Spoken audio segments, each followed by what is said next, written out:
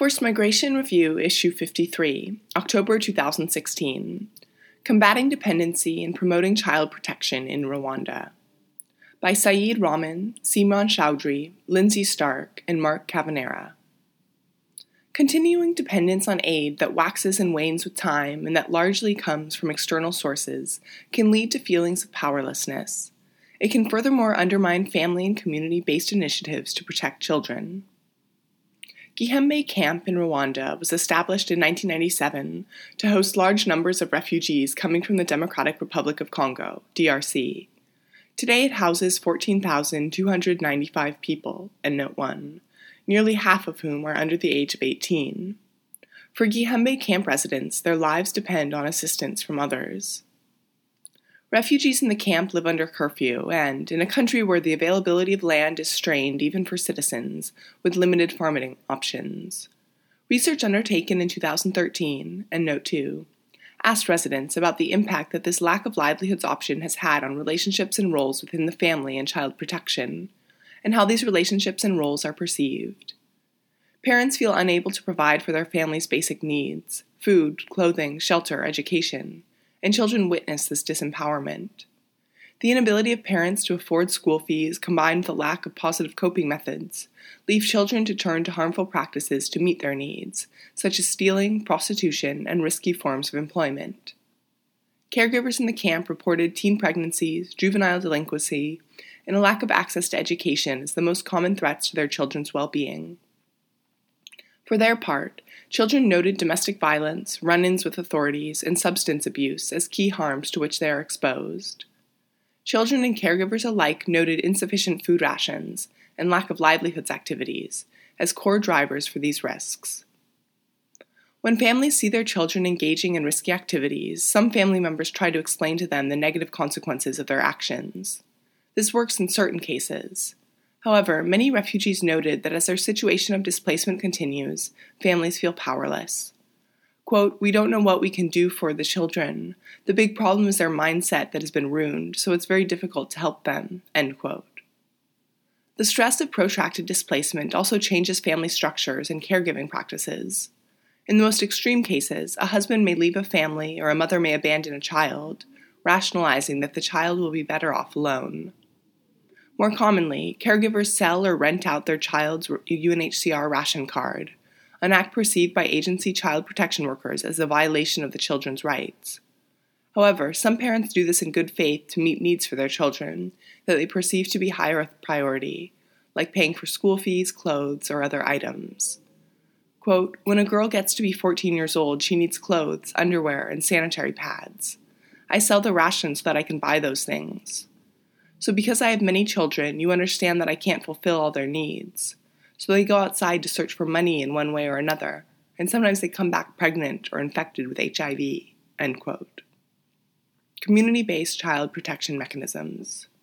Our research identified a number of community-initiated resources that residents could and did turn to. These mechanisms represented a combination of initiatives from when they lived in DRC and new initiatives that had been established during camp life in Rwanda. There was a general perception, however, that community-led initiatives were far weaker in the camps than they had been in the residents' home communities in DRC. Families would involve relatives and tribal leaders to resolve conflicts to do with children, including conflicts related to parentage and child abuse. Schools and churches were also perceived to be at the heart of efforts to protect and to care for children. UNHCR, the UN Refugee Agency, and the Rwandan government provide educational scholarships until Senior 3 level, third year of secondary school after 6 years of primary school, after which students must fund themselves to complete their studies. To promote school attendance, parents formed parent-teacher associations, volunteered at nursery schools and local churches, and organized the Hope School, a refugee school for students unable to afford to continue in the public school system.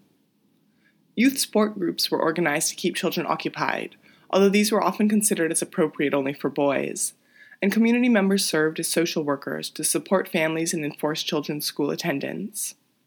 These organizations and initiatives were consistently viewed positively by adults and adolescents.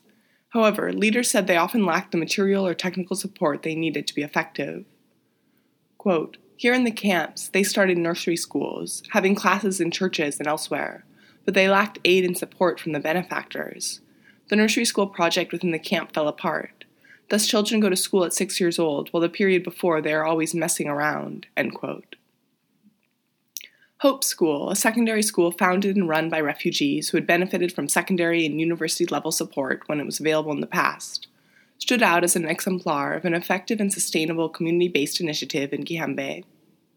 The school was supported by families' contributions between $1 and $2 a month, earned by selling off portions of their rations, to meet the needs of students who were unable to afford school fees after Senior 3 level. In the year when we were interviewing the residents, it was reported that 100% of children who took the national exams at Hope School had passed, and this was a great source of pride for the students, teachers, and community. The camp organization running the school had plans to expand with some materials support from UNHCR, such as desks and chairs. However, the school still faced the challenges of meeting Rwandan building codes for schools, ensuring that their curriculum was in line with national standards, and being able to pay teachers. Negative impact of external agencies. In a protracted situation such as in Gihembe camp, where the refugee population is almost entirely dependent on external resources for their survival, this level of dependency can be a threat to the community's own ability to respond to child protection threats. There are 3 main ways we see this negative impact occurring. The first is through the withdrawal or reduction of goods or services. When donor funding dries up, camp services dwindle, a reality that will have stark effects when family and community resilience have not been systematically strengthened. Seeing these resources diminish and having few alternatives push children and caregivers to pursue risky coping behaviors. Quote, "You see here within the camp our education is supported by NGOs. These NGOs sometimes can stop their programs while we're in the middle of term. Thus we're forced to drop out from school for the whole year. You have to wait for any other form of support to be able to start where you dropped out." End quote. Secondly, the parent-child relationship is often altered and weakened.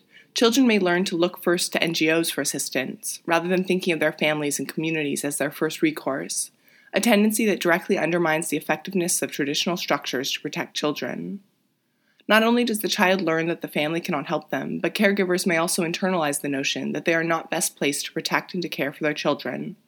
One mother explained, quote, "God can only act through the NGOs so that our children can finish their studies." End quote. And lastly, a population dependent on relief has little leverage in determining what services will be made available to it. Residents are thereby disempowered from solving their own problems. Refugee assisting organizations, themselves often stretched, were perceived to lack transparency, a fact which, coupled with refugees' lack of alternatives, led to feelings of powerlessness for families. Such feelings create a trust barrier between refugees and the organizations mandated to serve them, discouraging refugees from contacting the NGOs and ultimately putting children at risk. The example below demonstrates one refugee's experiences concerning her granddaughter's alleged rape and ensuing pregnancy. Quote, "I contacted the president of the camp. He transferred my case to the camp management's GBV unit, but apparently they were not very interested in my case. GBV transferred their case to AVSI, an international NGO, and AVSI transferred the case to the police. The police told us that they couldn't do anything because there was no proof, but that when the girl gave birth, they would do the DNA test to confirm the identity of the father so that he pays for what he has done. AVSI came here when my grandson was born, but we are still waiting. We haven't heard anything yet. We think that they are corrupt or that they don't care about our problem." End quote. Conclusion. In a situation where formal programs are in constant flux, prioritizing endogenous protection mechanisms can provide a more effective and more acceptable way to minimize harm, while simultaneously putting the power to protect back in the hands of the caregivers. One way practitioners can do this is by meeting the needs of refugee-led initiatives working to build community pride and combat feelings of powerlessness. Where possible, efforts led by refugee-assisting organizations should target the families of children rather than sidestepping families to provide support directly to children.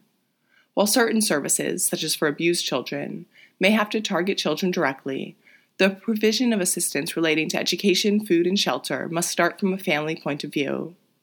A family-based approach to supporting refugees has the potential to reinforce children's expectations that their families and neighbors can support their needs, to encourage children to look for help within their community before turning to external sources, and to empower caregivers to confront child protection challenges both themselves and together. Saeed Rahman, saeed.rahman0 Graduate Research Assistant. Simran Chowdhury, simran.chaudhry@gmail.com, Research Assistant.